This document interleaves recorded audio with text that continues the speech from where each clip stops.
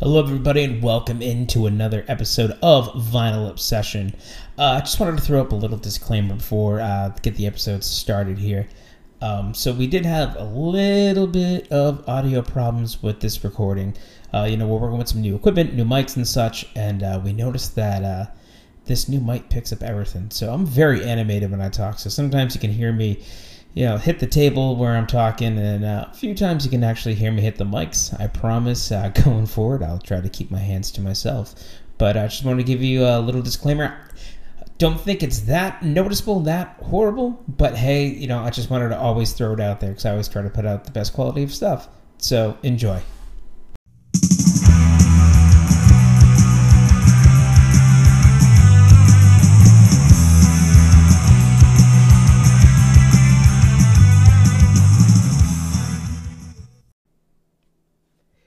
All right, hello everybody. Welcome in.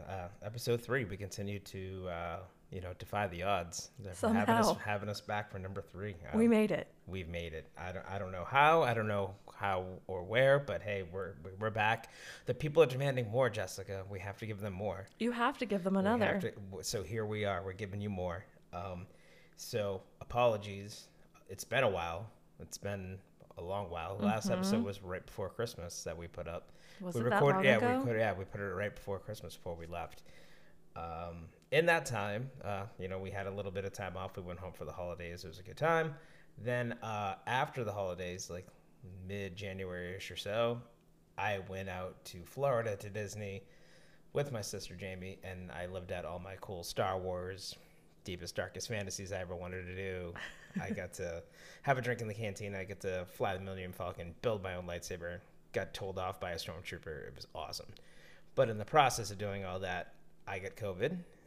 And it's strange because before I left, I got a booster shot before we left, and still can't fight that Florida COVID, man. That Florida COVID. Somehow Disney wasn't the most magical place. No, it was. Well, I think it was the airport because Jamie didn't get sick. My sister didn't get sick. I got sick. And, of course, by me getting sick, I got my lovely, beautiful warrior princess over here sick as well.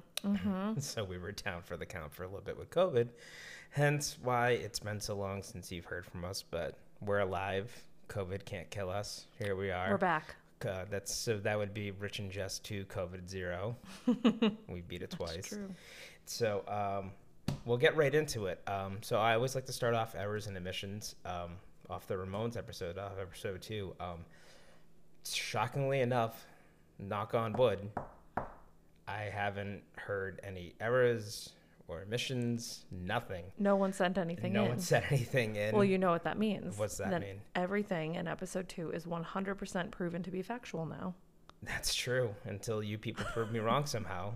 It's feel free. But yeah, there's really no errors, omissions. I don't feel I forgot everything. I think, go figured, my long-winded, over-explaining with everything. That seems pretty evident by this intro.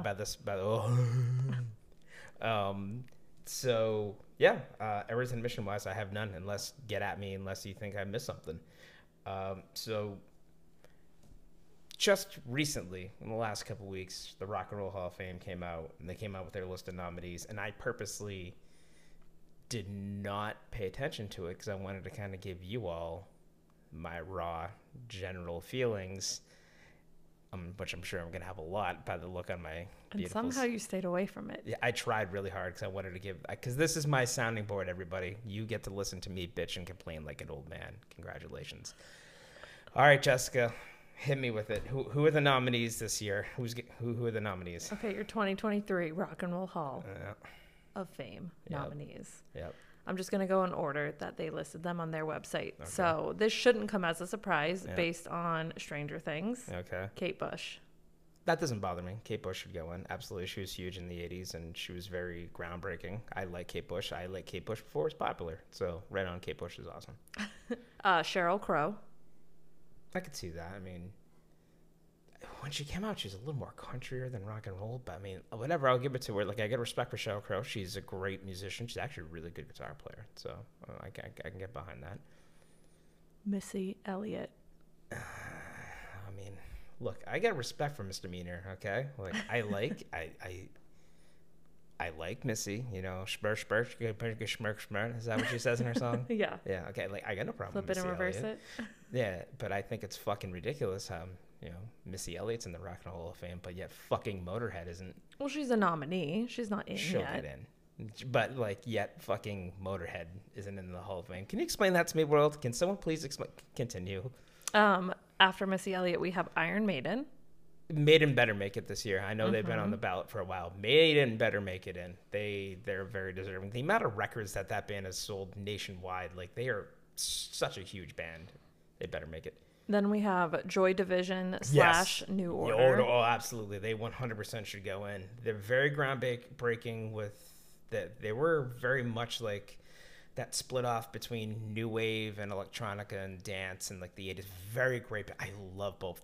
That little New Order, absolutely 100% they should go in. Cyndi Lauper.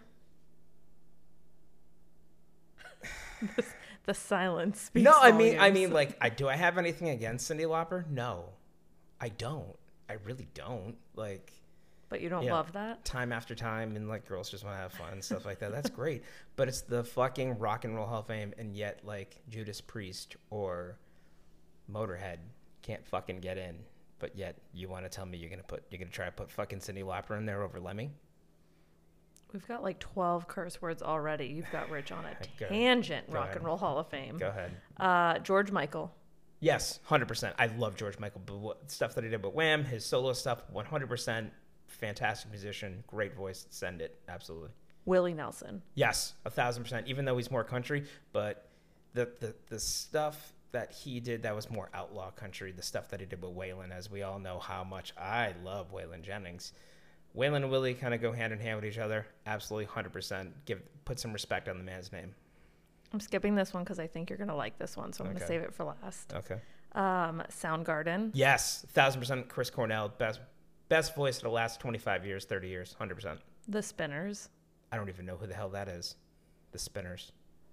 I don't know who they are. Wow. I feel like I knew them, but if you don't, then I must not. Who the hell the Spinners? We'll have to find out. Yeah. Episode 4, The Spinners. Yeah. Who the hell is Spinners? A Tribe Called Quest. Love them. Yep. Love A Tribe Called Quest. The Beat Down Low, What Is Up? That. I like them a lot. I love them. Nothing but respect. Very groundbreaking R&B rap band in the 90s. 100%. Yeah. The White Stripes. I can get behind that. Mm-hmm. I can get behind that. Megan Jack White. 100%. Yep. Warren Zevon. Absolutely. Where he sings Werewolves of London. And I love Excitable Boy is one of my favorite records. Dude, oh my God. Lawyers, Guns, and Money is one of my favorite songs on a bright sunny day to listen to with the windows down, cranked all the way up. Send Lawyers, Guns, and Money. The shit is hitting the fan. It's so good. And the last one, we just listened to them last night. Okay. Rage Against the Machine. Oh, 100%. Rage Against the Machine probably should be So to me, for the Rock and Roll Hall of Fame, for what that band did for society, and what they continue to do for society to try to, like, you know, like, I know a lot of people are like, oh, I don't like messages in my music and blah, blah, blah, blah, which is funny because a lot of people before, like, the latest election, they were like, oh, I don't like Rage Against the Machine because all of a sudden now they're trying to be preachy and they're trying to tell me things. Well, since 1991, they've been trying to tell you things since 1991. What do you think Down Rodeo is? What do you think Bulls on Parade is about? What do you think Killing in the Name of is about? It's all about anti-government, anti-establishment. 150% send them in. Yeah, I mean, music carries a message. I mean, certainly there's nonsense songs in the world, but there is music for the most part. It's to carry a message. Yeah, but I mean, I think that them especially, like, every song is. There's not like a Rage Against the Machine song that's like, hey, this is how I'm feeling about a girl. Like, everything's about, like, the world is fucked up, the government is against us, lights out, guerrilla radio, turn that shit up. Like, oh, dude, yeah. Oh, 100%. Love it. Love Rage. All right, well, there's your nominees. Okay. Not a bad list.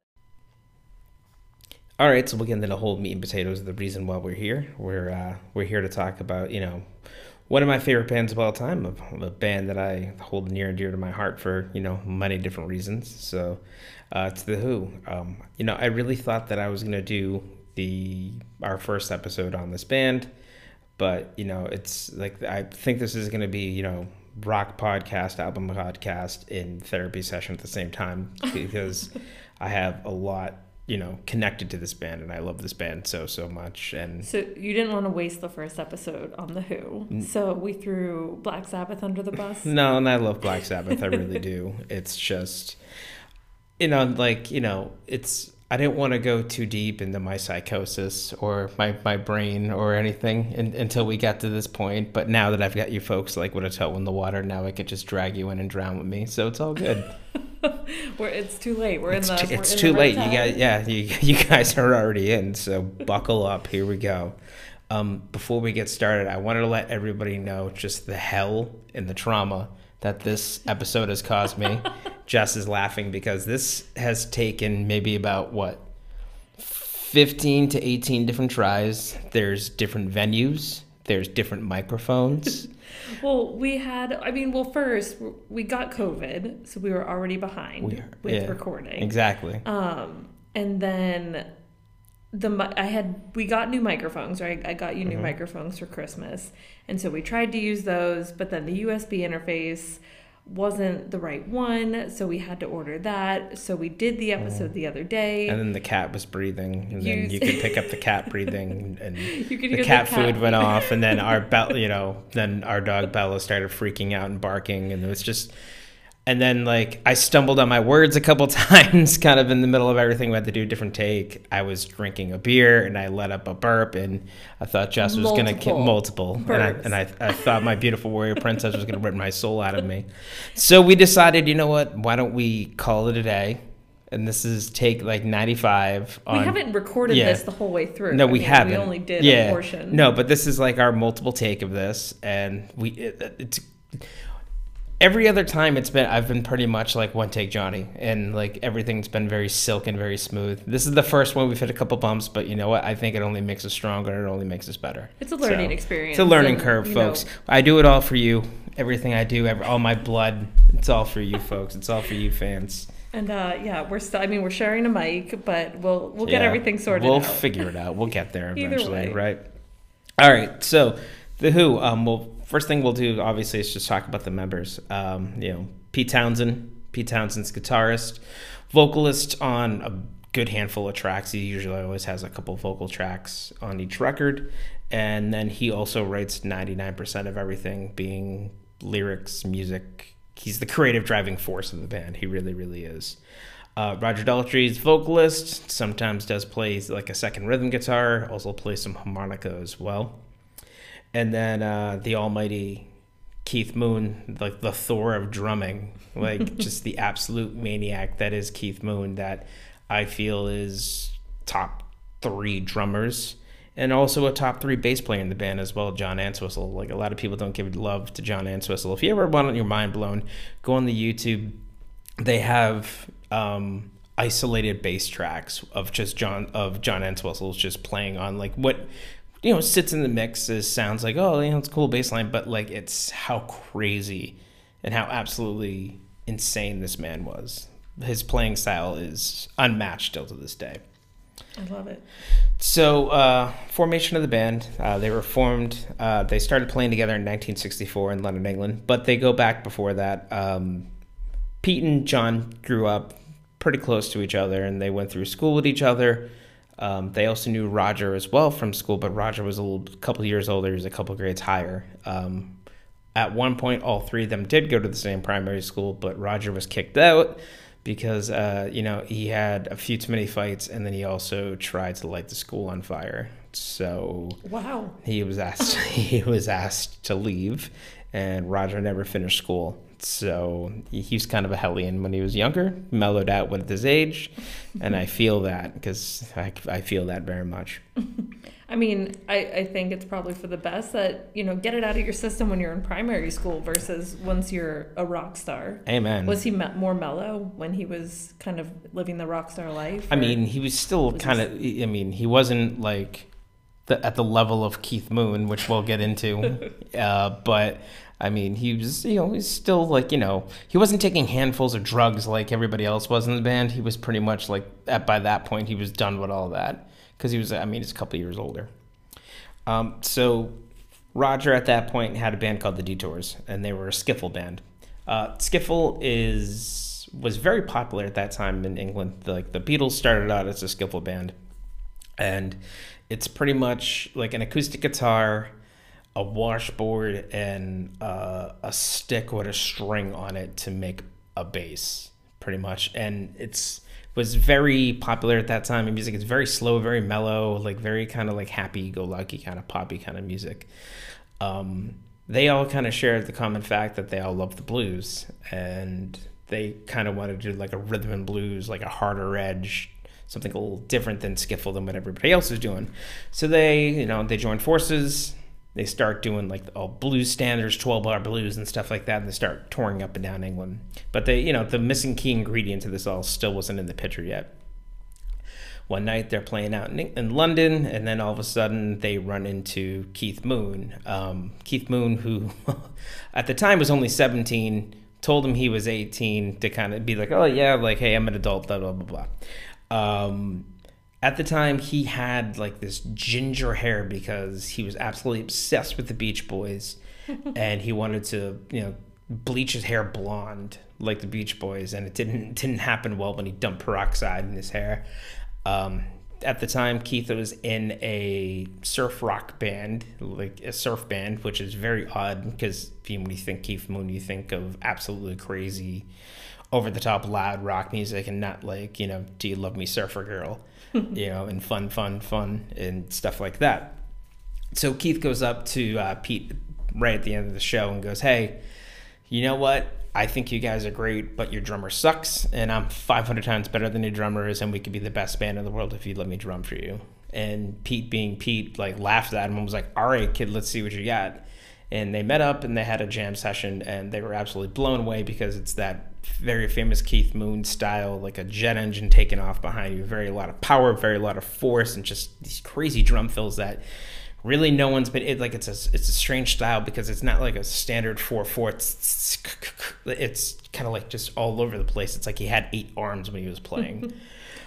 Did you know? So with Keith Moon, now I was not able to find an interview with him that actually confirmed this, and I think unless we can raise Jim Henson from the dead, it's all hearsay. But I wish we could raise Jim Henson from the dead so we wouldn't have funny sounding Muppets. But there are articles out there that claim that Animal, the Muppet, was based off of Keith Moon. I buy that. Like it makes absolute perfect sense. It makes 150 million% perfect sense. So, now they're starting to go together with their harder style. They got Keith behind the kit now. They're kind of a 4-piece. And a little further down the line, Pete's friends, Kit Lambert and Chris Stamp, who he met in art school, they were both filmmakers. And what they wanted to do was kind of make a documentary about a band from their beginnings, rising up and becoming this wherever the road took them, if they were to become like famous rock stars or whatever. And like they asked Pete, they said, hey, can we do it with you guys and let us be your manager? So they were like, yeah, cool, absolutely. Like they were all friends and they kind of all shared the same common like mod vision there. Like mod is like modern style in England at that time in the mid-60s. It was like your Ben Sherman outfits. Everyone looked high fashion and took handfuls of speed and were on motor scooters, and just like there were like different groups. They all battled each other. It was like, I don't know, like a West Side Story with different and better clothes, put it that way. Hey, I think West Side Story had some killer costumes. Yeah, Officer Kropke, crop you. So, Kit and Chris are like, hey, like, let us also rebrand you. We're going to change you from The Who to the High Numbers, because this is a little more pizzazz to it. It's like, it's not The Who, it's the High Numbers. And getting very fancy. And for a little bit, they went touring around as the High Numbers. And at this time, Pete took it upon himself because he really wanted to write his first ever song. They were doing covers up until that point. So Pete went home and he wrote I Can't Explain, which is the first song that he ever wrote.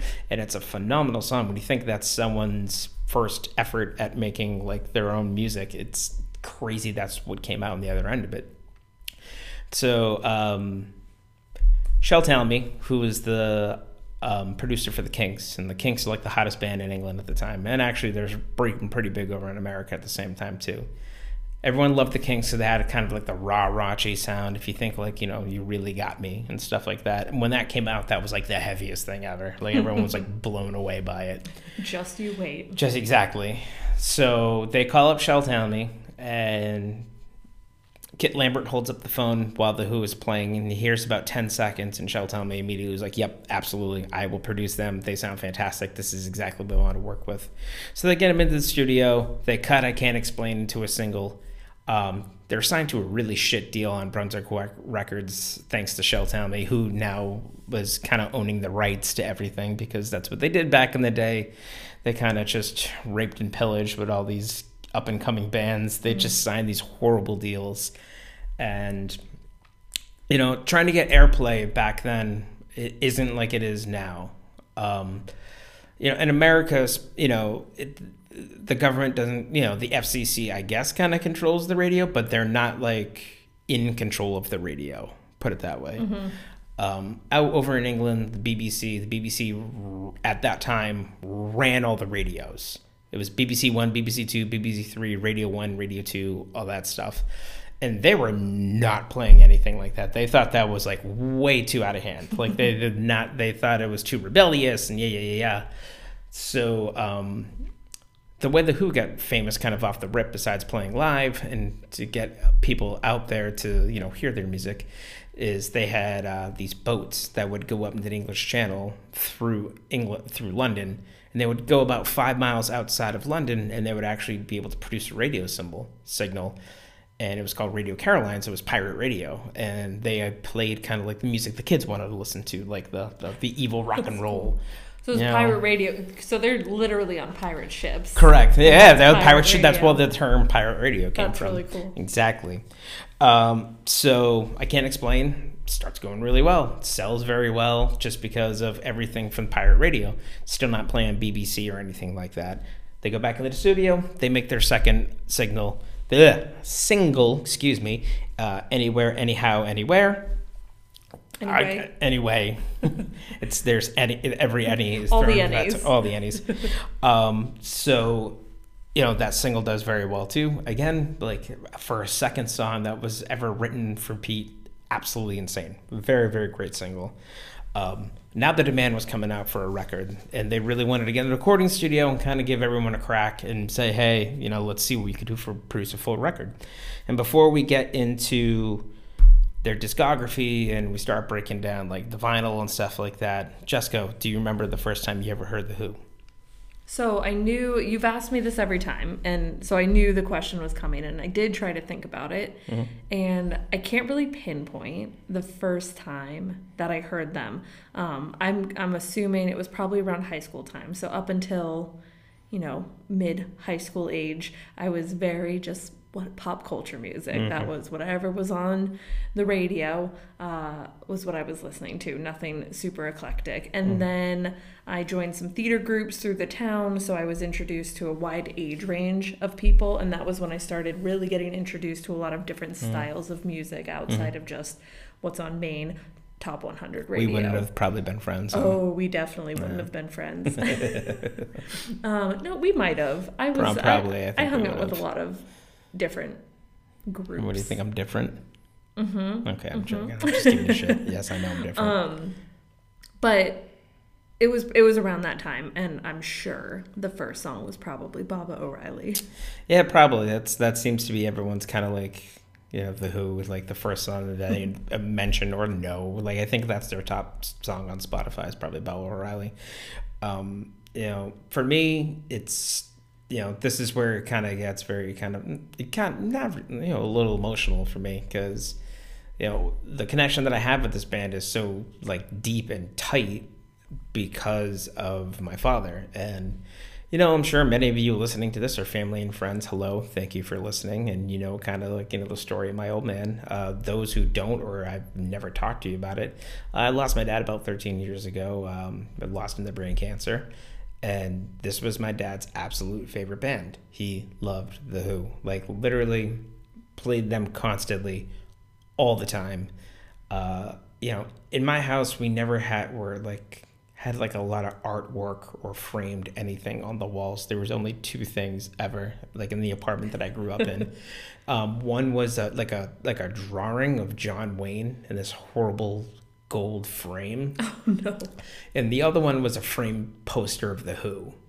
And that just goes to show you, like, my old man, it was like, no, The Who, like, it needs to be prominently displayed in our living room. It's just, it's, I listened to my whole entire life. I was always around it because it was just his thing. Like that, my dad was such a huge fan, and my dad is so like paramount with me with music because I feel I get a lot of my kind of taste from him that I kind of took on, his flavor. I'm sure, when I was a kid, when I was like a rebellious teenager, I don't think he was too into like Korn and Limp Bizkit when I went through my like new metal phase, or the first time you heard Radiohead, he was like, "Are you okay? Are you really depressed? Do you need help?"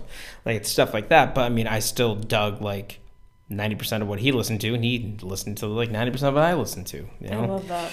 So it always was around me, and I just have I can't hear or listen to The Who without thinking of my old man. It's just kind of like that one thing that I just hold very, very dear to me about this band is the connection I had with my dad about this band. That's a really sweet connection, though. I like that a lot. Mm-hmm.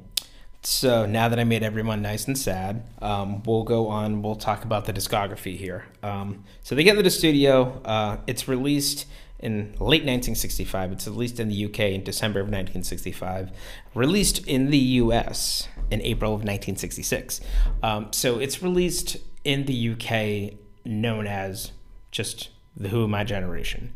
And it's got this awesome cover. It's got an overhead shot of them on a rooftop, and they're all in their mod clothes, and John Entwistle has like a Union Jack over them. It's the coolest picture ever. I love it. It's on Brunswick Records. If you ever find an original of that, you won't. But if you ever did, punch anybody in your way who tries to block you from that record, because it's worth so much money, and then give it to me. Hey, let them keep it. No. If they commit assault and battery, they get that record.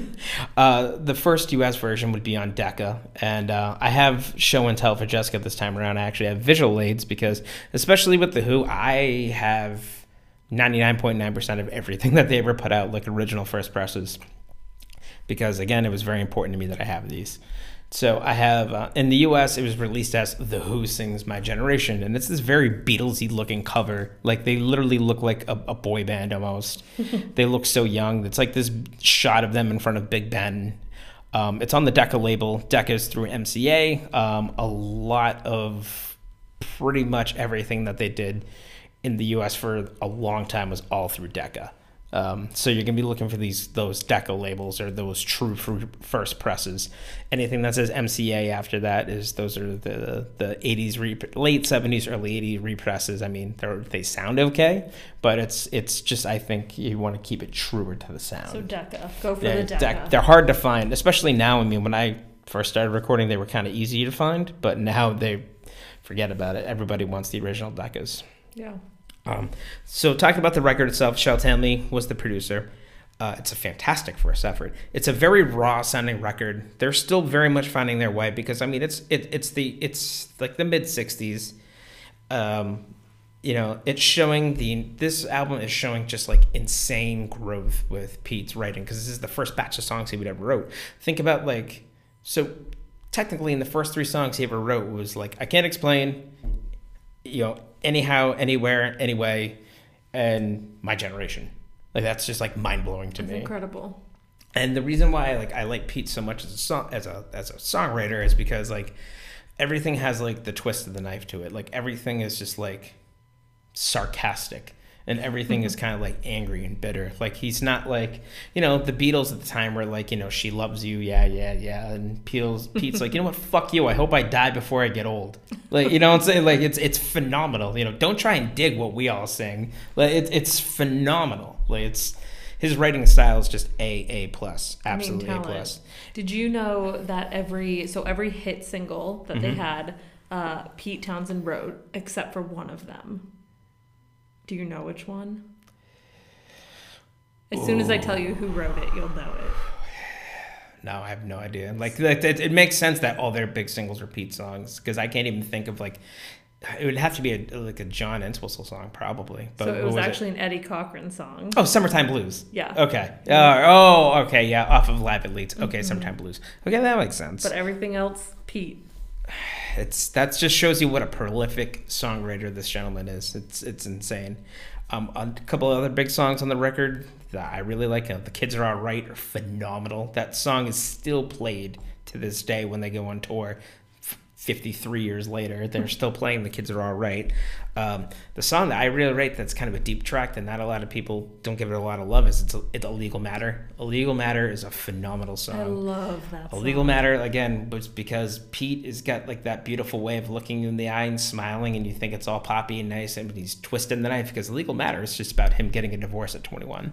Oh. It's a legal matter, baby. That's literally what he's saying. He's like, it's all done. It's just a legal matter now. Oh, he's so void of emotion. Oh my God, it's so no. Well, I mean, he's very depressed. He's very sensitive. Like, you can almost say that maybe Pete Townsend was like the first emo kid. You know what I'm saying? Like, he's very like, oh, I'm so artsy and I'm so dark and I'm so different and I'm look at me. Like, I'm so artsy and different. I love it. So album comes out. Does pretty well. Like, they're getting more and more popular. It's actually doing pretty well in the States. So in between My Generation and the next record, they released a couple singles, because that was the thing back in the day. Like, you'd release singles and then like the album would come out after, even though these singles weren't really on any album. They were just releasing singles to release singles. Substitute was released, which is hands down one of my favorite Who songs. I absolutely love Pete. His writing in this, has one of my favorite song lyrics of all times. I was born with a plastic spoon in my mouth, and kind of giving that middle finger to everyone's like, hey, I didn't have every advantage that you have. I, grew up dirt poor. I was born with the plastic spoon in my mouth. Like, phenomenal.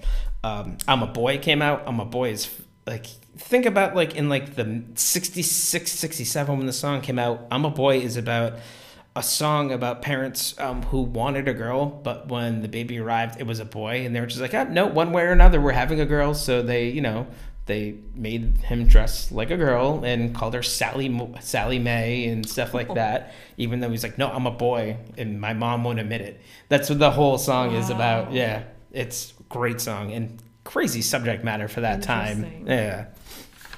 So second record comes out December 1966. Two different names yet again, because that was like the hip thing to do. Like, the UK would get one name and like the US would get another name. So in the UK it was called A Quick One While He's Away. Back here in the States it was called Happy Jack, because I think the record company really wanted to push Happy Jack as like the big single for the American market.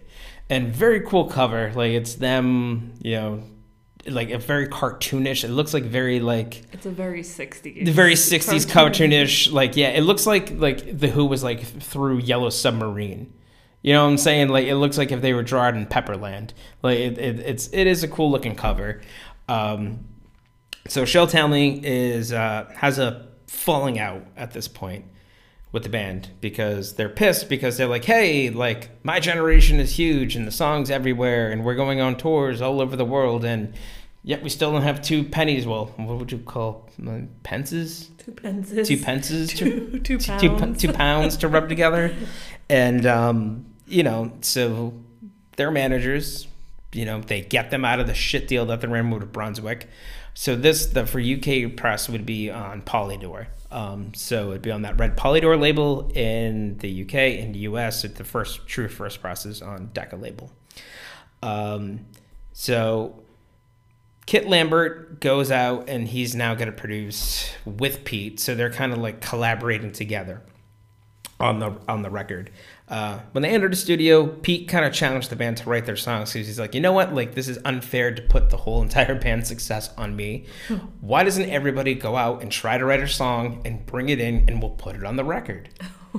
So, Entwistle, who's kind of a songwriter in his own right, he wrote Whiskey Man, Boris the Spider, great songs. Like, they're actually really, really good. And Entwistle would go on to pretty much always have a song on each record that he wrote. Keith Moon penned out and he wrote I Need You, and it's not good. So Keith, just stick to drumming. See My Way was the Roger song. Not really a great song. Roger's just not really a great songwriter. Roger reminds me of like Elton John. Like, Elton John's handed lyrics from Bernie Taupin and like is able to interpret them like the way that it should be with that feeling, and he gets into it and he makes the songs his own. And that's what Roger's talent is. That's what Roger's really good at. He's not really the best writer. So what I'm noticing, because as you said, you have show and tell here for me. Yeah. I'm noticing on the record they have song titles coming out their from mouths. each band members. Mm-hmm. So I'm assuming it matches up with ones they Yep. wrote. So See My Way is coming out of Roger's mouth. Yep. This one, Cobwebs and Strange. Did Keith Moon write that? No, because he only wrote one song on the record. He only wrote I Need You. Okay. Yeah, like maybe they're just like, oh, we need to throw two songs on each one. Don't advertise. Yeah. Rest of the record is just written by Keith. Keith. Oh my God, by Pete. And it's of course the two biggest songs are Happy Jack, which is a huge song for them, and also the most ambitious effort to this point, which would be A Quick One While He's Away, which was an 8-minute rock opera piece about somebody who's in a war, who is away at war, and his girlfriend at home cheating on him, and then somehow there's like a pedophilic train conductor involved in the story with like a little girl like diddling the little girl, and it's very, very interesting. Is that, I don't know that interesting is not the word I would use for that. Yeah, like it's again, like that's just Pete's writing. He likes to be very different, very out there. So did he, because I was listening to that album, and I remember hearing that song. I was like, oh, this is kind of weird. What this subject matter? Yeah. Did Pete have childhood trauma? Yeah. Oh, and we're gonna get into more of that. Let me tell you. Don't you worry, because that seems to be like a bottomless well for Pete Townsend. Oh, poor Pete. Don't worry. We're gonna get to the big. I had a shitty childhood record soon. Okay. Don't worry. So. End of this record, it's released on Polydor in the UK. Kit Lambert and Chris Stamp have the idea, they're like, hey, why don't we start our own record label? And, we already have a pretty hot band right now. We have The Who signed.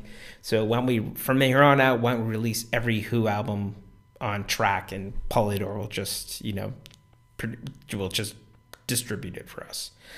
So they needed like another couple acts. Their second act that Kit Lambert and Chris Stamp signed was a gentleman that you might all have heard of. Their second act that they ever signed was actually Jimi fucking Hendrix. Oh, wow. So yeah, so he was on Track Records over in the UK.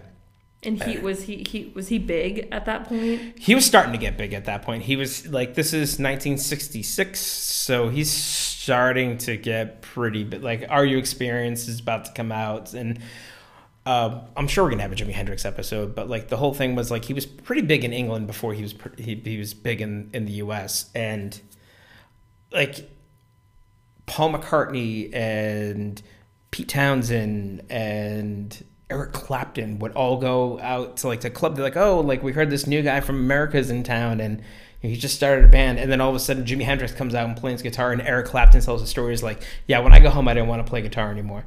Oh no! Like it's just like I'm also he's 500 times better than I am. How could you ever compete? Yeah. So since they're both managed by the same managers, they both get spots on the Monterey Pop show, the Monterey Pop Festival in California. And friendly rivalry between the band. They're all trying to bicker about who's going to go on first, because they're afraid that no one wants to follow the other one. And Pete does not want Hendrix to go on first, because the Who's whole gimmick at this point at live shows that they really haven't done in America was they would like to smash their instruments at the end. He called it like auto destruction art or something like that. And he was afraid that like, hey, like Hendrix might steal our gimmick, or he might try to upstage us and da da da da da. So no, screw you, Jimmy. We're gonna go on first. And they go on first, and they do awesome. They blow everybody off the stage. They do their, destruction of all their instruments and walk off the stage. Hendrix comes on next. He's like, okay. Hendrix ends up closing the show, and this is the very famous Jimi Hendrix lighting his guitar on fire. Oh, and Pete is pissed because now he's like shown up because he's like, how in the hell? Seriously? Yeah. Like that? You're gonna outshow me like that? He's like, damn. Like it's probably the most famous picture of Jimi Hendrix is him like kneeling down like over his flaming guitar, like trying to get the flames to go up with his fingers and stuff like that. It's a very cool shot, and that's really cool. Yeah. So was that the first time he did that? Yes. So he did it just to fuck with Pete. Pretty much. Like they kind of had like a famous rivalry, like going back and forth with each other. You'll notice, like, when I get more into these stories that, like, all the bands in the UK, they're all very friendly with each other, but they had, like, a big rivalry with each other. Like, they like to, like, make sure that they were, everyone was encouraging everybody, put it that way. Yeah, and if they're all trying to come up at the same time. Right. They go back into the studio in the 1967, and they put out what is a monumental step forward. It's the Who Sell Out. Awesome record. Pete's got the idea where he's like, hey, like, why don't we do a record that's kind of a nod to pirate radio where, in between our songs, like, we actually write like jingles about like actual products that are out there. And it spawned, like, I think what might be one of my favorite album covers ever. It has Pete with his shirt off, and he's got a giant stick of deodorant rubbing it under his arm, his Odorono. And then the picture next to him is Roger, like, covered in Heinz baked beans in a tub. So he's in a tub full of Heinz baked beans. It's the coolest cover. It really is. At first, when I first saw this cover, who knows how long ago, I thought he was rubbing like a can of baked beans on his arm. I mean, Odorono, like, you wouldn't really know that Odorono was like a deodorant. I'd never, like, I listened to the song, and that's how I kind of figured out with, what Odorono was. We'll talk about the songs on the record on the Who Sell Out. Odorono, even though it was meant to be a jingle, like it's literally just like a deodorant song. The song is so good. It's such a good song, and like you really don't get what it is. And like he's like, you should have used Odorono so you don't smell, kind of a thing. And it's phenomenal. It's so good. Did they have to get licensing, anything to use like the pictures and write about the products? Well, at first, like back in the 60s, I don't think they really cared much about that kind of that stuff. Like, come to find out later, it would have been a big deal. But I think like the way that like the products looked at it, and they're like, it's free advertisement for us and but a popular band singing about us. Sure, we'll take it. Yeah. So, like, Odorono was a great song on the record. The Heinz Baked Beans song is actually phenomenal. It's really, really good. Marianne with the Shaky Hand is a phenomenal song. And, of course, the big monumental song from the record is I Can See for Miles. And when Pete wrote I Can See for Miles, he said to himself, this is it. This is going to be my magna opus. This is going to be my number one. Here we go. I'm finally going to get my number one song. It's going to be the song of the year. What I really like about the song is Keith's drumming is insane in that song because it's not really like a straight 4/4. It's just like literally one entire drum fill. Like nothing is just like it's not like a straight beat. Like everything is just like it's just like all a straight drum fill. It's crazy. I wish you guys could have seen the just pure effort that went into that air drum. I take my Keith Moon drum fills super serious, folks. So I Can See for Miles comes out. It's a hit. It's not number one, but it's a hit. And Pete does an interview in NME magazine, which is like the UK equivalent of like what Rolling Stone would be for us. Okay. And Pete says it is the heaviest song of all time. I wrote the heaviest song of all time. Da da da da da da. And Paul McCartney was in the studio with the Beatles, and they were making the White Album at the time. And Paul McCartney got pissed at this for some reason. And he was like, nope, I can write a song that's heavier. And that is actually what spun Helter Skelter. Oh, wow. Yeah. So, like, it's kind of funny how, like, they all influence each other one way or another. If that's what it took to get Helter Skelter. Yeah. Like, I always thought that was... Thank you, Pete. I always thought that was such a cool story. So 1967, 1968, they go on a tour. They're doing more of, the UK, all through Europe, back in America, all that good stuff. And tail end of 1968, they're going to go into the studio now. And I know you harped on, hey, did Pete have a hard childhood? Mm-hmm. This is the I Had a Hard Childhood album. Oh, no.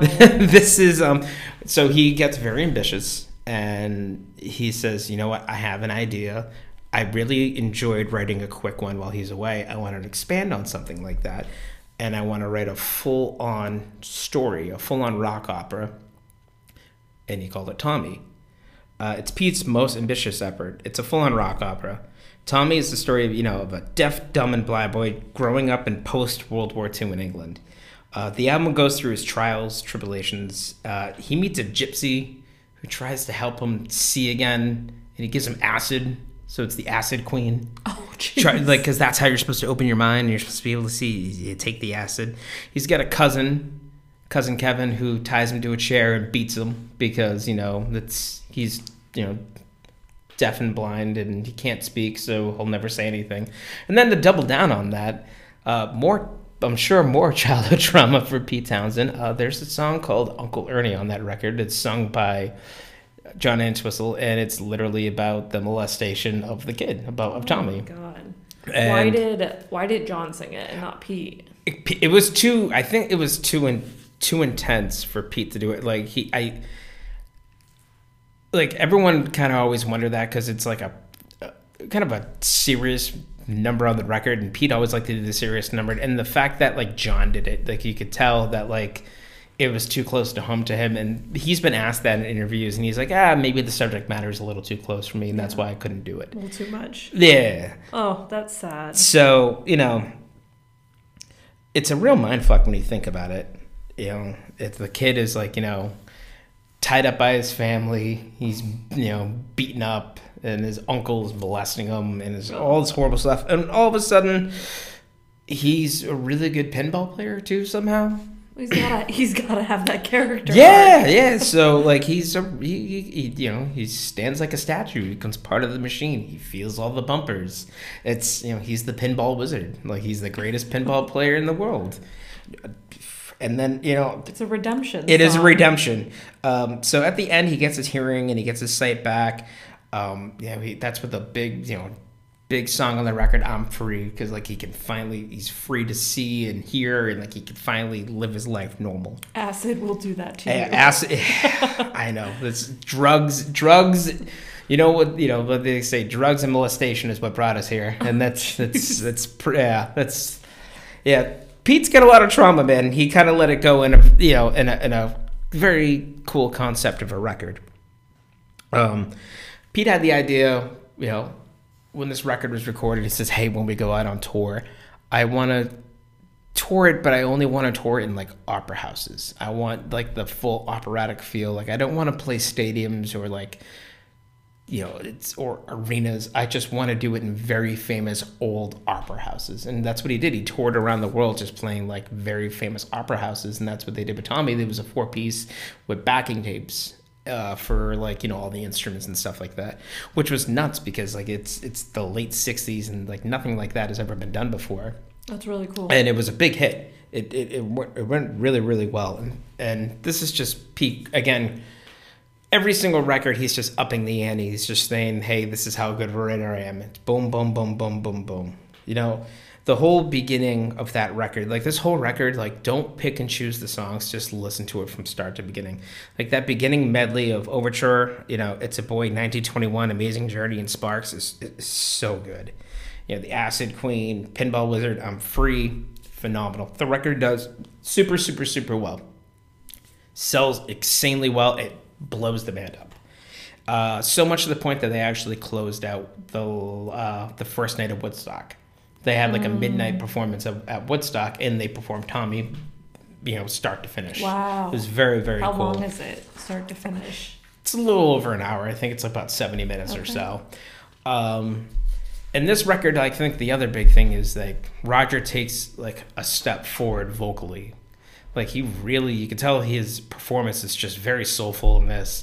And when he's touring, when they start touring, he asked Pete, he's like, hey, like, don't refer to me as Roger through the show. Refer to me as Tommy. Like, I want to get into it. I want to be the character. And, you know, he really took his singing to, like, another level. And now this band is otherworldly. Because I always kind of felt bad for Roger Daltrey. Like, can you imagine being in a band with 3 virtuosos where people are like, oh, my God, this is, like, the best musicians of all time, plus Roger Daltrey. You know, like, so, like, I get, like, he wanted to, like, up his game, and he finally did. Tommy does very well. And before they go back into the studio to record what I feel is one of the top records of all time, they double up and they produced the greatest live album of all time before that comes out. It's called The Who Live at Leeds. If you've never heard The Who Live at Leeds, pause this podcast right now, go on the Apple Music or Spotify, and just let it fly. It is awesome. It is so good. Just start to finish. It shows like the freight train that this band was live at that point. It's just, you drop the needle and it takes you. Like Young Man Blues, like the beginning intro to Young Man Blues is insane. It's so good. And live records at this time were kind of like, oh, it's like a greatest hits of like their live stuff. This is just like a lot of blues covers, and like there's a couple, you know, there's this version of Pinball Wizard and stuff like that. That's about it, but it's so good, and it was so ahead of its time. I'm not alone thinking of this. It's on a lot of people's like greatest live albums list, is The Who Live at Leeds. And record-wise, what's really awesome is it comes with like 12 different inserts inside. It has like the record contract. There's a big poster, like cool like poster of the show inside and stuff like that. Very collectible, very sought after record. That's really cool. Yeah. I like that a lot. And what's also cool is read that on the label there, what it says. Crackling noises are okay. Do not correct. So Pete wanted the absolute most raw sound that he could get. And he's like, hey, you know what? Sometimes there's going to be cracks and sometimes there's going to be feedback. I don't want you to overproduce this record. And I think that's why I like it so much, is because it's so raw. It's like an actual live performance. It's got the scars to it, and that's what I like about it. Yeah, don't mess with it. Don't mess with a good thing. Amen. That's right. So in the tail end of 1970, they go into the studio to get Pete's new idea. Pete's got this idea. He's like, hey, I'm doubling up on the idea of Tommy. My next thing I want to do is going to be an audio-visual presentation. I want these different lights, and I want video. It's going to be us connecting with the audience through the music, and they're going to feel the vibes, and it's going to be how, you know, religion and things are sold to you, and da-da-da-da-da. And they all kind of looked at Pete, and they're like, Pete's lost his fucking mind. Like, what is this? So they kind of approach Pete, and they're like, hey, man, like, we just toured the world doing, like, a 70-minute operatic piece, like, where we had to perform, like, every night. And you know, why would you want to up the ante? Like, it worked. Don't you think maybe this might not work very well? And they approached him, and Pete shut down. Like, he got very, very sad about it. The management wasn't sold on the idea. The rest of the band wasn't sold on the idea. And Pete started to lose his corporate reality at that point. He was just so sad, depressed. He was devastated. And he wants to scrap the idea of all the songs that he's written. He hasn't even played the songs for the band yet. And they're like, oh, well, you know what? Like, there's an album's worth of material here. Like, why don't we not do that? Why don't we just listen to what we have, and why don't we just try to make a straight rock record? And it's probably the best rock record of all time. Yeah, it's definitely my favorite album. It's the Who's Next. The joke is, at any point right now, you could turn on classic rock radio through the entire world, and there's probably a track off of Who's Next playing on classic rock. It's playing somewhere. So did we lose some of what Pete wrote, or is that on? No, a lot of what he wrote, everything that he wrote, minus My Wife. My Wife was a John Entwistle song that he threw on there. the real meat of the record is all of what Pete wrote. And if you can kind of connect the songs together, like, you know what I'm saying? Like, you can hear it in Bargain. He's like, I call that the bargain, the best I ever had. Like, you could tell, like, he's trying to someone's trying to sell something to you. And, Teenage Wasteland, and, we won't get fooled again. Like, you could tell, like, we can maybe piece together a story out of it. He wanted to call it Lifehouse. And in the late 90s, he was able to kind of tour with it, and he got to do his audio visual thing and get the tour on Lifehouse itself. Okay. Yeah. That was his, the Lifehouse Chronicles, That was right? the Lifehouse Chronicles, correct. So I'm lucky enough, I actually have a original UK press of this. Thanks to Ryan, last name redacted for personal reasons. I almost said it. Sorry. Last name redacted because for security reasons. He doesn't want people knowing his last name. His father, actually, I got this from his father, and it's one of my favorite records in my collection. It's on Track Records. It's awesome, and the cover is phenomenal too. They didn't know what to do for the cover of the record. So they were driving around the English countryside, and they just found this random piece of concrete, and Keith was like, I have an idea. How about we all take a piss on it? And that's what it is. It's literally a picture of them pissing on this giant concrete block and walking away. They're post piss. Yeah, they're post piss. Yeah, they're post pissing. Keith is sitting there putting his belt back on. Pete is in the middle, just all sad, but his head down because that's just Pete Townsend. Very cool cover. I love it. Obviously, it's their biggest record in their discography is Who's Next. Well, and what I thought was cool, you were telling me this a couple days ago, was that this jacket feels much thinner.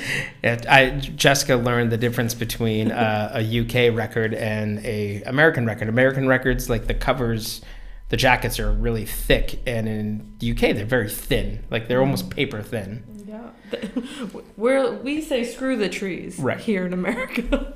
We will print it on real heavy paper. This album, again, I can't even pick talked songs about it. It's start to finish is a phenomenal record. I like to tell people, if anybody asks me, what is the greatest moment of rock and roll? If you could describe rock and roll to somebody and say, hey, like, I've never heard rock and roll before. Can you describe what rock is to me? And I would say it's that middle section of We Won't Get Fooled Again, when the synthesizer starts like coming back in, and Keith just goes off with this like insane drum solo, and Pete comes back in with that massive power chord, and Roger reaches a register with his voice that I've never heard him reach. Just he screams, and then it comes back in, Meet the New Boss, same as the old boss. Phenomenal. I'm literally getting goosebumps right now, like thinking it's like my favorite moment of music. It's so, I used to love that as a kid and run around like a nut listening to that. I love it. My hot take, though, I do have a hot take about Who's Next. The song is okay. Behind Blue Eyes annoys me. Oh my gosh, why? Because nobody knows what it's like to be the bad man, to be the sad man behind Blue Eyes. Nobody knows what it's like to be hated, to be faded, to telling only lies. Like, it's lazy to me. Like, it's the laziest work that Pete's ever written in his life. But is that not possibly the point that he's trying to, like, a picture that he's trying to paint? So having lazy lyrics is really showing that laziness and the depression and the, I don't know. Maybe, I don't know. Like, it's just like, I don't know why the song is just like, it gets me differently. I don't know why. Like, I know people love that song, and it's not like I hate it and I'm like, oh, I can't stand to listen to it. Yeah. It's not like, like a Creed song or something to me. But I don't know, like, I find it, on that record, it just stands out so much from the rest of the songs because I'm like, ugh. And people love that song. It was a hit. Like, people love that song. Mm-hmm. I just think it's lazy. All right. That's just me. My hot take, because I serve them hot, folks. That's what I do. I think you are on a soapbox, but hey. I always am. I'm always on my soapbox. I'm very pretentious. I'm a pretentious motherfucker. What do you want from me? So in between their next record, between releasing what is known as probably one of the greatest rock and roll records of all time to releasing a probably a top 10 record of all time. In the middle, they in the US they release compilation records. Usually I have no time for compilation records. Like I think they're just like a money grab.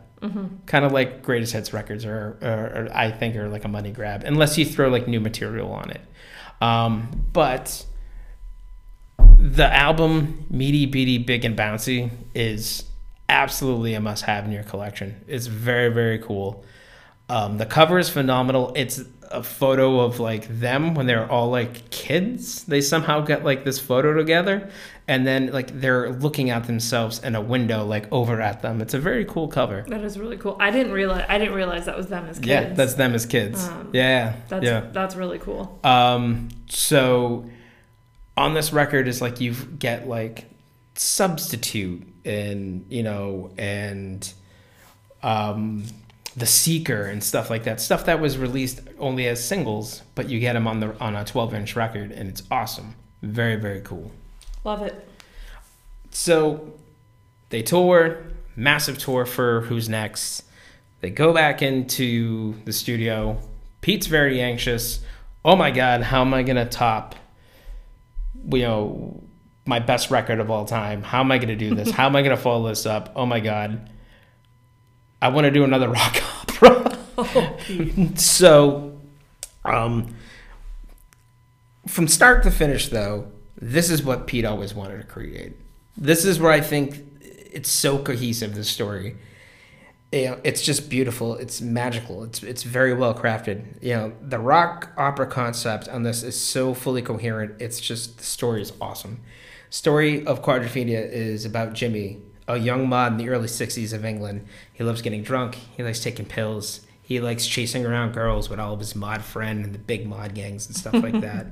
He clashes with his parents about, the life and the meaning of it. They think he's just aloof and he's just like not doing much with his life. So he goes to a psychologist, but to no help, and he struggles to find a place in life. Years later, Jimmy runs into the leader of his old gang, his old mod gang. He finds out he's just, all he's done with his life is he's a bellboy at a hotel. And this absolutely crushes him. He starts to have a breakdown. He's like, oh my God, this is what I'm destined for. I'm destined to be mediocre at best. Why am I trying? I'm going to cash in all my chips. I'm going to steal this boat. And I'm going to drive it off a cliff and kill myself. Wow. While he's on the boat, gets caught into a massive rainstorm, and it makes him rethink life.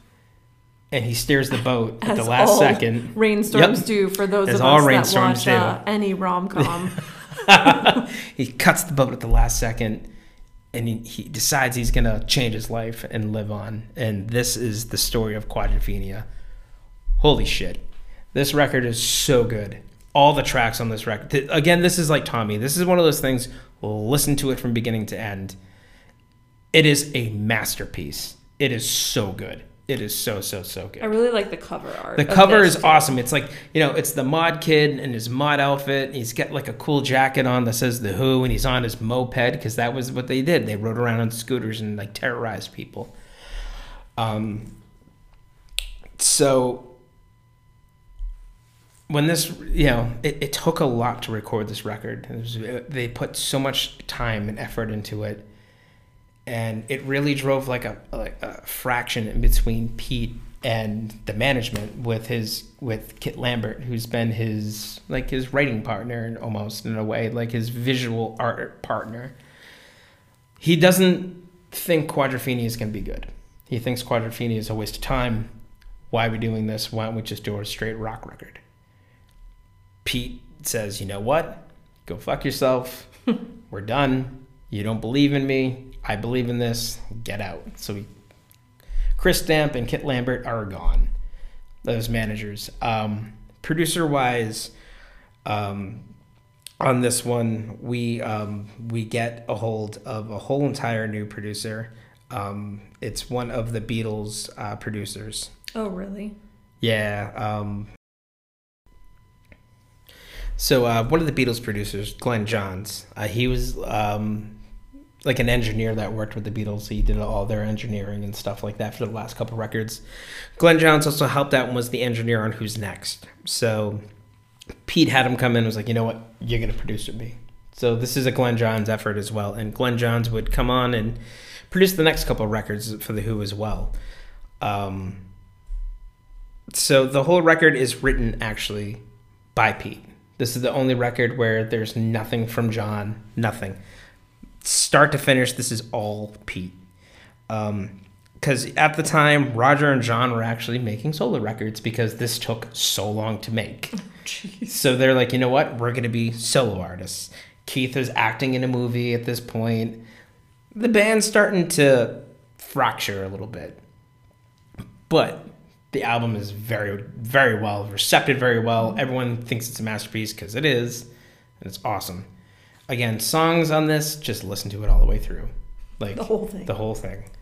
5:15, Love Rain on Me. Like, they actually made a whole movie about Love Rain Over Me. Like, a very sad movie. It's a Adam Sandler movie he lost his family in 9/11. Oh my god. Yeah, and it's all based off the Who song. Like, because the song pretty much is him trying to drive off the cliff and kill himself, but he gets caught in the rain and he changes his life. I didn't know they did a movie on it. Yeah. I mean, Love Rain Over Me is probably my top 5, one of my top 5 Who songs. That is the greatest Roger performance. Roger, just like, you buy what he's selling. Like, you can hear that wail. Like, he's, wow, rain on me. Like, it's phenomenal. A song on this record that is very near and dear to my heart is actually is The Real Me. Now, The Real Me, the problem is I'm so drawn to this song because this is the song when I would drive my dad to chemotherapy. This was a song that he wanted to listen to before he went into the doctors to get chemo. So in I took him to every single session he went to. And this is what he wanted to listen to before he went in. It was like his hype up song. Can you see the real me, doctor? Doctor, can you see the real me? Wow. Yeah. That's deep. Yeah. I didn't know that about your dad, and I love that song. Mm-hmm. That was this whole thing. He would get all into it and clench his fist and yell, "Can you see the real me, doctor?" and stuff like that. So I get a very deep thing for that song, even though that's really not what it's about. But for the tour of Quadrophenia now, like, this is like a very involved record. It's even involved more than Tommy was. Mm-hmm. So there's tons of backing tapes. There's like a whole orchestra that's like on a backing loop. They're all supposed to act out their individual parts in the record. And Keith is starting to really burn out at this point. Mm-hmm. Like, his drugs and his drinking are like through the roof. Like, it's insane. And this is very famous in Who lore. It kind of all comes together one night when they're in San Francisco at the Cow Palace. On his way onto the stage, he swallowed a handful of elephant tranquilizer. Oh, yikes. Before he went on stage. And there's video of it because it's very famous. And you just see him playing, and then you just see him literally out cold. Like, he's just like out cold, and they drag him off the stage. And it was less than half the show, and Pete is pissed because he knows, like, oh, what did he take? No kidding. Like, and literally Pete looks and goes, "Can anybody play the drums? Does anybody know how to play the drums?" And this kid was like freaking out, and he goes, "All right, get on stage." And the kid played half a Who show. Stop. Yeah, he played drums for half the Who show. Yep. That's incredible. Yep. So that just drove Keith nuts, that he like, oh my God, I was that replaceable. I need to try to clean up a little bit. So they're all out of hand at this point, minus Roger. Roger's really not like drug problems or drinking or anything like that. But the other three are definitely far gone by this point. We go to 1975. With the fallout of the Quadrophenia tour, the tapes don't work correctly most of the nights. It's leading to disastrous performance. Keith's drugs and alcohol problems becoming like a huge problem in the band. Pete finally throws his hands up and says, "You know what? No more rock operas. Let's not complicate things anymore. Let's just go. Let's do a straightforward rock record this time." Or Keith can't handle another rock. Yeah, so they come out with Who by Numbers. I feel this is the most underrated Who album that there is. Like, it's actually a fantastic record. People don't give it a lot of love. it's like they're all in a very dark place in this record, and you could just tell. And it's a very cool cover. Like, it's actually drawn by John Entwistle, and it's meant to be a draw by number.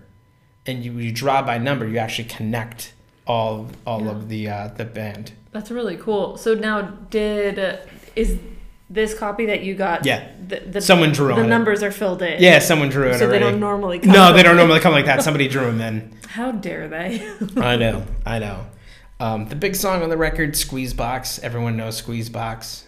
Squeeze Box is about boobs, ladies and gentlemen. That's what the insinuation is in that song. It's about boobs. So was Meaty Beaty Big and Bouncy. That is a boob reference. They love them titties. Rock and roll. Rock and roll, is nothing baby. Without boobs.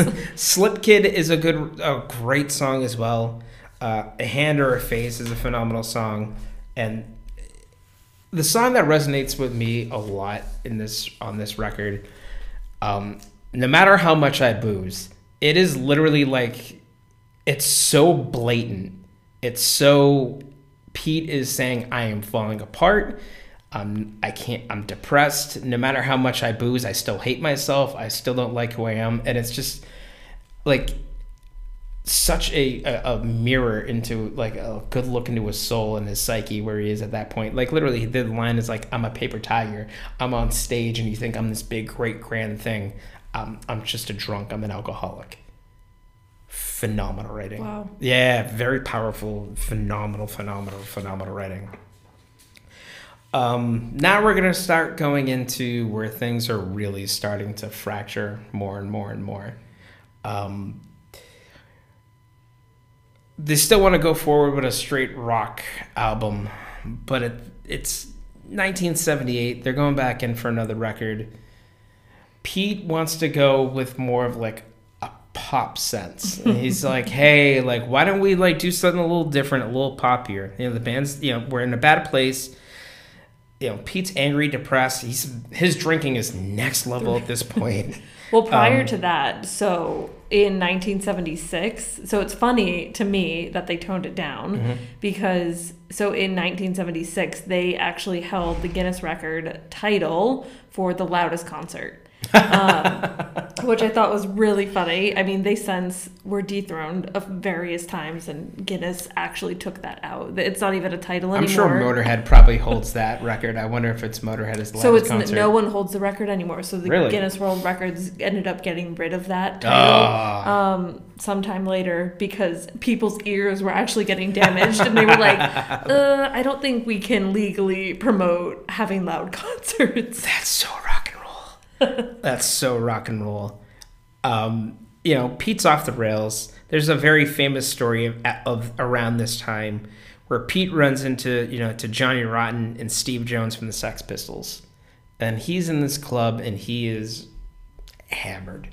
And when Pete drinks, Pete's not the nicest human being. Like, he'll admit that. Like, he gets very angry when he drinks. So he sees Johnny Rotten and Steve Jones from the Sex Pistols, this hot new punk band that's, you know, and he goes up and for no reason. Now the Pistols love The Who. They love The Who. They actually covered Substitute. They love The Who. And Pete Townshend's like a hero to them. So Johnny Rotten and Steve Jones are like, oh my God, Pete Townshend's coming over to talk to us. And Pete Townsend comes up and like, he hey, grabs Johnny Rotten by the shirt and he starts screaming. It's like, you know what? Fuck you. If you're going to take over then. All right, I know I'm old. I know I'm broken. I know I've got nothing left. If you're going to fucking take over. Oh, wow. And threw him down and then left the bar and passed out in the London underground. You know what which would end up being the kind of seeds that sowed out the song "Who Are You?" Mm-hmm. That's really funny. I love it. Don't meet your heroes, I guess. No, like I say that all the time too. I'm like, you know what? Don't meet your heroes, man. Like, you're just gonna get let down. You know, Roger and Pete really aren't, you know, communicating at this point. You know, John's used as the go-between. You know, Roger's way more concerned about his solo career at this point. Like, he thinks he's gonna be like a rock star on his own. And, you know, Keith is beyond in bad shape. Like, he's messed up. He gets on this new pills that in this late 70s, I forgot the name of the pills, but you would take them, and if you drank when you had these pills in your system, you get violently ill. so it was supposed to curtail your cravings for alcohol. So he did that, and he kind of sobered up a little bit because like he felt like crap if he drank. He moves out to California, tries to sober up, and they're like, okay, we're gonna try a record here. We're gonna try best we can to dust off Keith and get him in a good place. And they put out "Who Are You." Now the song "Who Are You" is very famous, and probably like maybe top 3 like known Who songs, because like again, like wasn't it on like CSI or something like that? Oh, so well. Also, I will have you know that "Who Are You" is my least favorite Who song. Good for you, because you know what? I'm gonna take a giant shit all over this you? record. Yeah. If you notice, I don't have it in my collection. A, because I've never found like a really good copy of it. And B, the record sucks. Like it's bad. That's really funny. Yeah. But no, so it is, when I was kind of digging through some facts, I'm surprised you knew they were on one of the CSI theme songs, but every single CSI series has a Who song as the theme. I never knew that. So there's CSI Crime Scene is "Who Are You?" And then CSI Miami is "Won't Get Fooled Again." CSI Cyber is "I Can See for Miles." And then CSI New York is actually Baba O'Reilly. Never knew that. So Pete Townsend, he said in an interview, he was like, I just want the money. So he just licensed them out. Took that cash. Mike, and hey, you know what? Good for Pete. Cash out, baby. Make that money. And I think the songs on this, the reason why the songs on this record aren't that great is because the original batch of songs that this was supposed to be, again, because Pete's mind at this point was a little poppier, a little lighter. He wanted to do like pop music, and he brought in a batch of songs, and literally the band laughed him out of the room. Oh. And they're like, absolutely not. We're not doing this record. We're not making those songs. So Pete's like, screw you. I'm going to keep this in my back pocket. And, I'm going to do a solo record. Keeps in his back pocket, and he just throws together songs. And that's why I think "Who Are You" is kind of trashed. Mm-hmm. Like, it's just because, Sister Disco is a good, decent song. But, even they perform live now, they only play Sister Disco or "Who Are You?" That's it. The record comes out, and then 13 days after the record comes out, they find Keith dead. Keith dies. What happened was he took a whole bunch of those pills, like the "hey, I shouldn't drink" pills, and he threw up in his sleep, and he, for some reason, this is how a lot of famous rock and rollers die, man. They just choke on vomit, and that's how they go. So Keith dies, from living his best life, I suppose. Yes, that's the way to go. That's the Keith Moon way to go. I don't have the record with me, so I can't show you, but the album cover is them like backstage at a show, and Keith is sitting in a chair, and on spray painted on back of the chair it says "not to be taken away." Oh. And that took that before he died. They did. Yeah. Wow. So like people were like, holy, like that's why when people look at the record, they're like, oh my god, like 13 days later after the record came out, he died. That's wild. Yeah, yeah. Oh, Keith. Best drummer of all time. Did you know he actually ended up being banned by all Holiday Inns? I did know this, but please continue on. I would imagine a lot of people know the story, but essentially he went and celebrated. He was actually only turning 20, but he celebrated it as his 21st birthday. So he was telling everyone he was celebrating his 21st birthday, got absolutely insane, destroyed furniture, threw furniture in the pool. I think did he drive a car in the pool? He drove a car in the pool. Yeah. And so Holiday Inn said, no, thank you. You're not welcome back at any of our hotels. Apparently, Keith died years and years before it came out, but he could never use the joke, like, it's because I stayed at a Holiday Inn last night. Oh, no. Well, sorry, Keith. Too soon. So Keith dies, and obviously the band is just devastated because, besides Pete, the real heart and soul of that band is Keith Moon and his drumming. Like, it's really the catalyst in that band. So they're kind of in flux at the moment. they do a movie called The Kids Are All Right, and that's really the first time visually I ever got to see The Who, because like my dad had taped it off of the TV before. And I used to watch it all the time as a kid. I was like I was probably the only 6-year-old watching a nice VHS copy of The Kids Are All Right. They also made the Quadrophenia into a movie at that point too, like to keep for Pete to kind of keep himself busy. In 1981, they say, "Hey, we're gonna trudge forward. Keith would want us to go forward. We're gonna go forward." 1981, they come out with Face Dances. This is the first No Keith Moon record. Kenny Jones from the Faces. Now the Faces is a great band, but like Kenny Jones is no Keith Moon. I suppose nobody's really a Keith Moon but Keith Moon.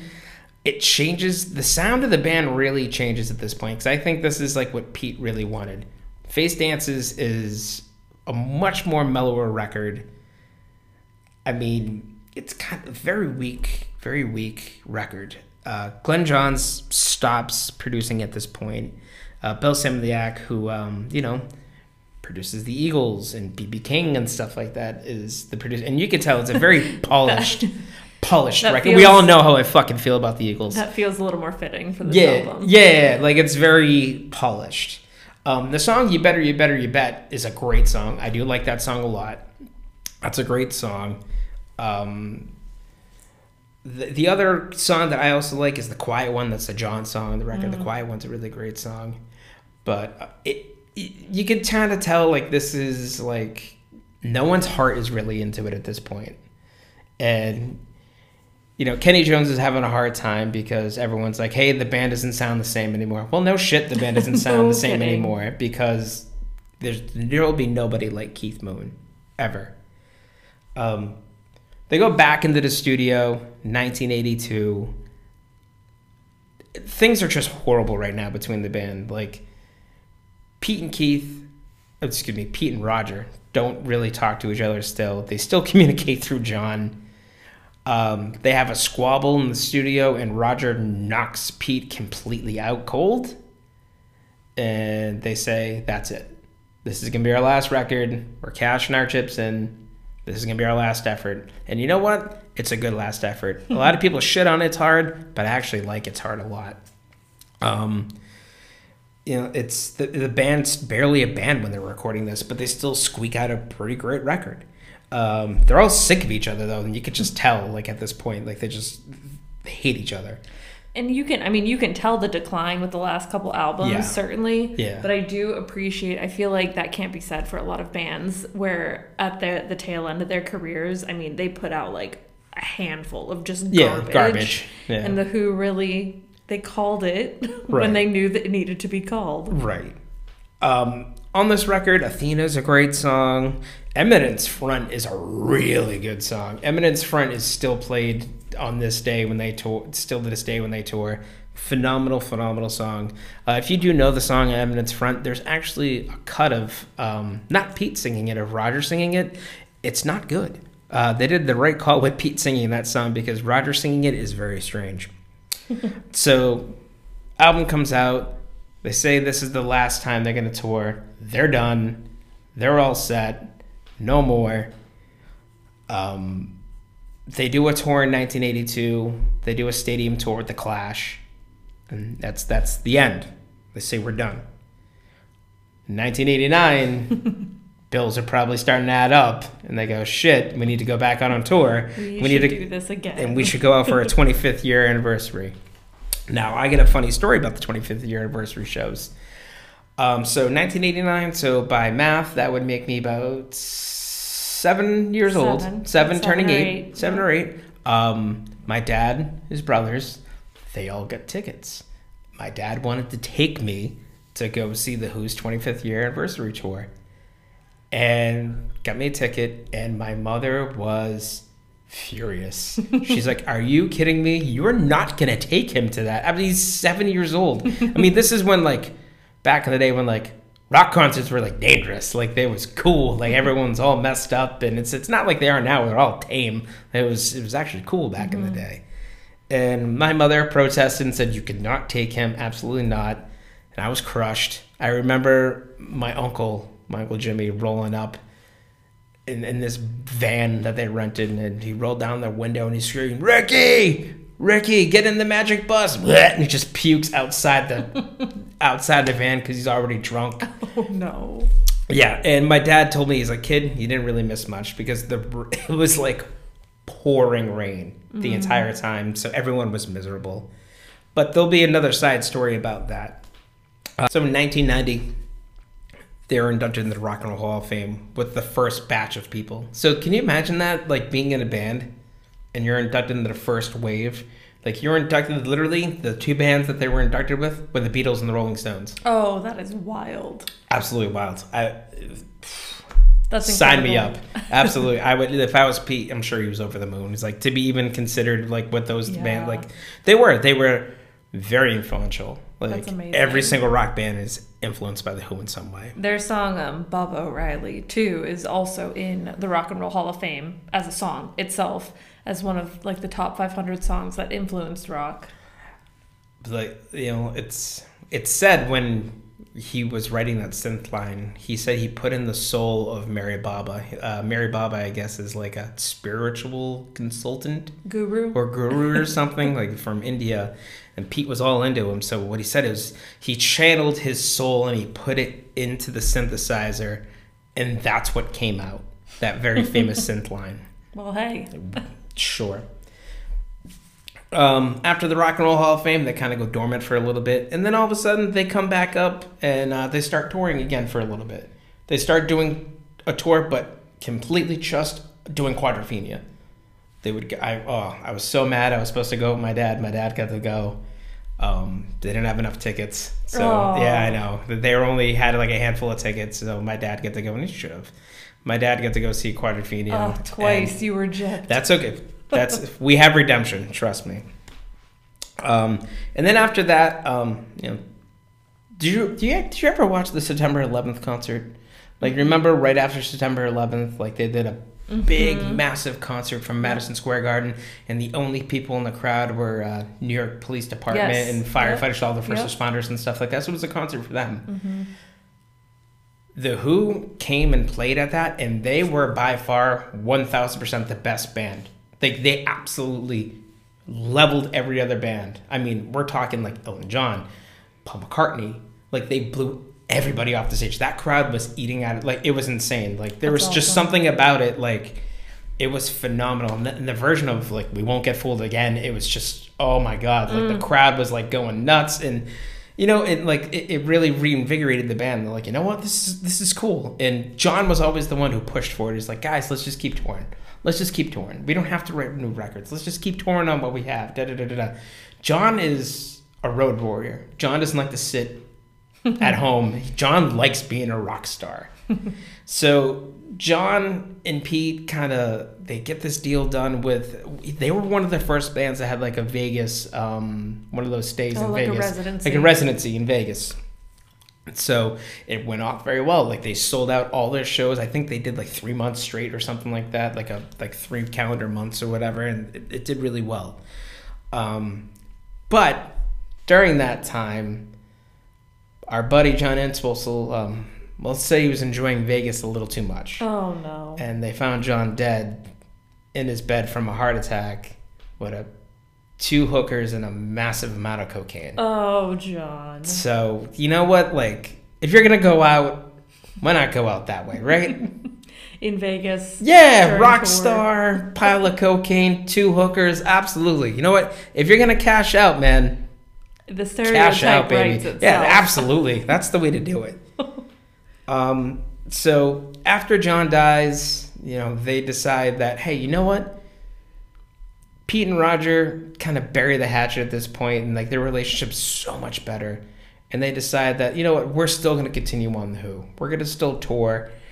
And they toured a bunch of times. And, you know, my dad gets sick in about 2007 is when my dad got diagnosed with brain cancer. In 2008, they did a tour again. And my mom, absolutely, shout out to Nancy. Shout out to my mom. My mom did it right. And she surprised me, and she's like, hey, like, I bought very expensive, very close seats. You know, take your dad. Your dad doesn't know. You're going to go see The Who. go take your dad. And my dad was so sick. And I brought him to that concert, and he was sick as hell. But when that music started, it was like nothing was wrong. Oh, he was all into it, and he loved it, and he was so happy. And we kind of got to have that moment with each other, and it was awesome. Well, that's really special. I like that a lot. Yeah, and that's, I haven't seen The Who since then. I don't know if I want to. Yeah. I don't know, I'm kind of like, I don't think I could bring myself to do it. That's the pinnacle. Yeah, it's just like, it's something I always wanted, it's just like, I always go back, and when I miss my dad so much, I always think about that. I always think about that concert and how sick he was, and but you know what? The minute that they started playing, my dad could barely stand up, but he got himself up and he was all into it, and it was awesome. So shout out to my mom. You didn't let me go to the 25th anniversary show when I was 7, but you know what? You definitely made up for it, and you gave me an awesome moment with Dad, and I appreciate it. What a great memory to have. Yeah. I love that. Yeah. So if you notice, there were a couple other records past It's Hard that they label as The Who, but it's Pete and Roger. I don't really consider them. I haven't even really listened to them really, because they're not that great. Yeah. And I don't want to dumb down what I feel about this band and be like, oh man, they should stop or anything like that. Well, if it's just the two, I don't know that I would consider it even The Who. I mean, Pete is The Who. Yeah. True. So going on with their live band, they have Pino Padano. Pino is stepped in for John playing bass, and is a phenomenal bass player. He plays with John. He's in John Mayer's band. He's a phenomenal bass player. And stepping in on drums, do you know who the drummer is now? Travis Barker. It's not Travis Barker. That's not all the small things. Who is it? His name is Zach Starsky. Starsky and Hutch? Not Starsky and Hutch. So he's actually the son of Ringo Starr. Oh, wow. So when Zach was really little, he wanted to play drums. Mm-hmm. And Ringo was like, well, I'm not going to teach you how to play drums. I can get the best drummer in the world to teach you how to play drums. And Keith actually taught him how to play drums. Oh, my God. That is really cool. So years later, he got to sit in and actually fill in for Keith. That's really cool. Isn't that really cool? That's what a full circle moment. I know, right? Yeah. That's awesome. And it's crazy thing. And it's Ringo Starr's fucking kid. It's crazy. I love it. Yeah. But that brings us to kind of a wrap, kind of an end of this episode. That's that means a lot to me, and I hope you guys found it somewhat entertaining and got a little something out of it. I learned a few things. You learned a few things. Learned me something. Learned a few things or two. Jessica, do you have anything that you want to add in? I don't think so. I was looking over my notes because I normally pull some fun facts for you, but I think we hit on most of the fun facts. The only one that I did have was at the very beginning of the band. Okay. Roger Daltrey used to work in a sheet metal factory, and so did you know that he actually made the band's very first guitars? Did not know that. Fun fact. Did not know that. That's very interesting. You're welcome. No shit. All right. Well, thank you for listening, and this one means a lot to me. And like I said, it's kind of a therapy session for me too. So I appreciate everybody. I hope you guys learned a thing or two, and thank you for your time. We appreciate it. We'll see you on the next one. And we'll get to see you on the next one. Later.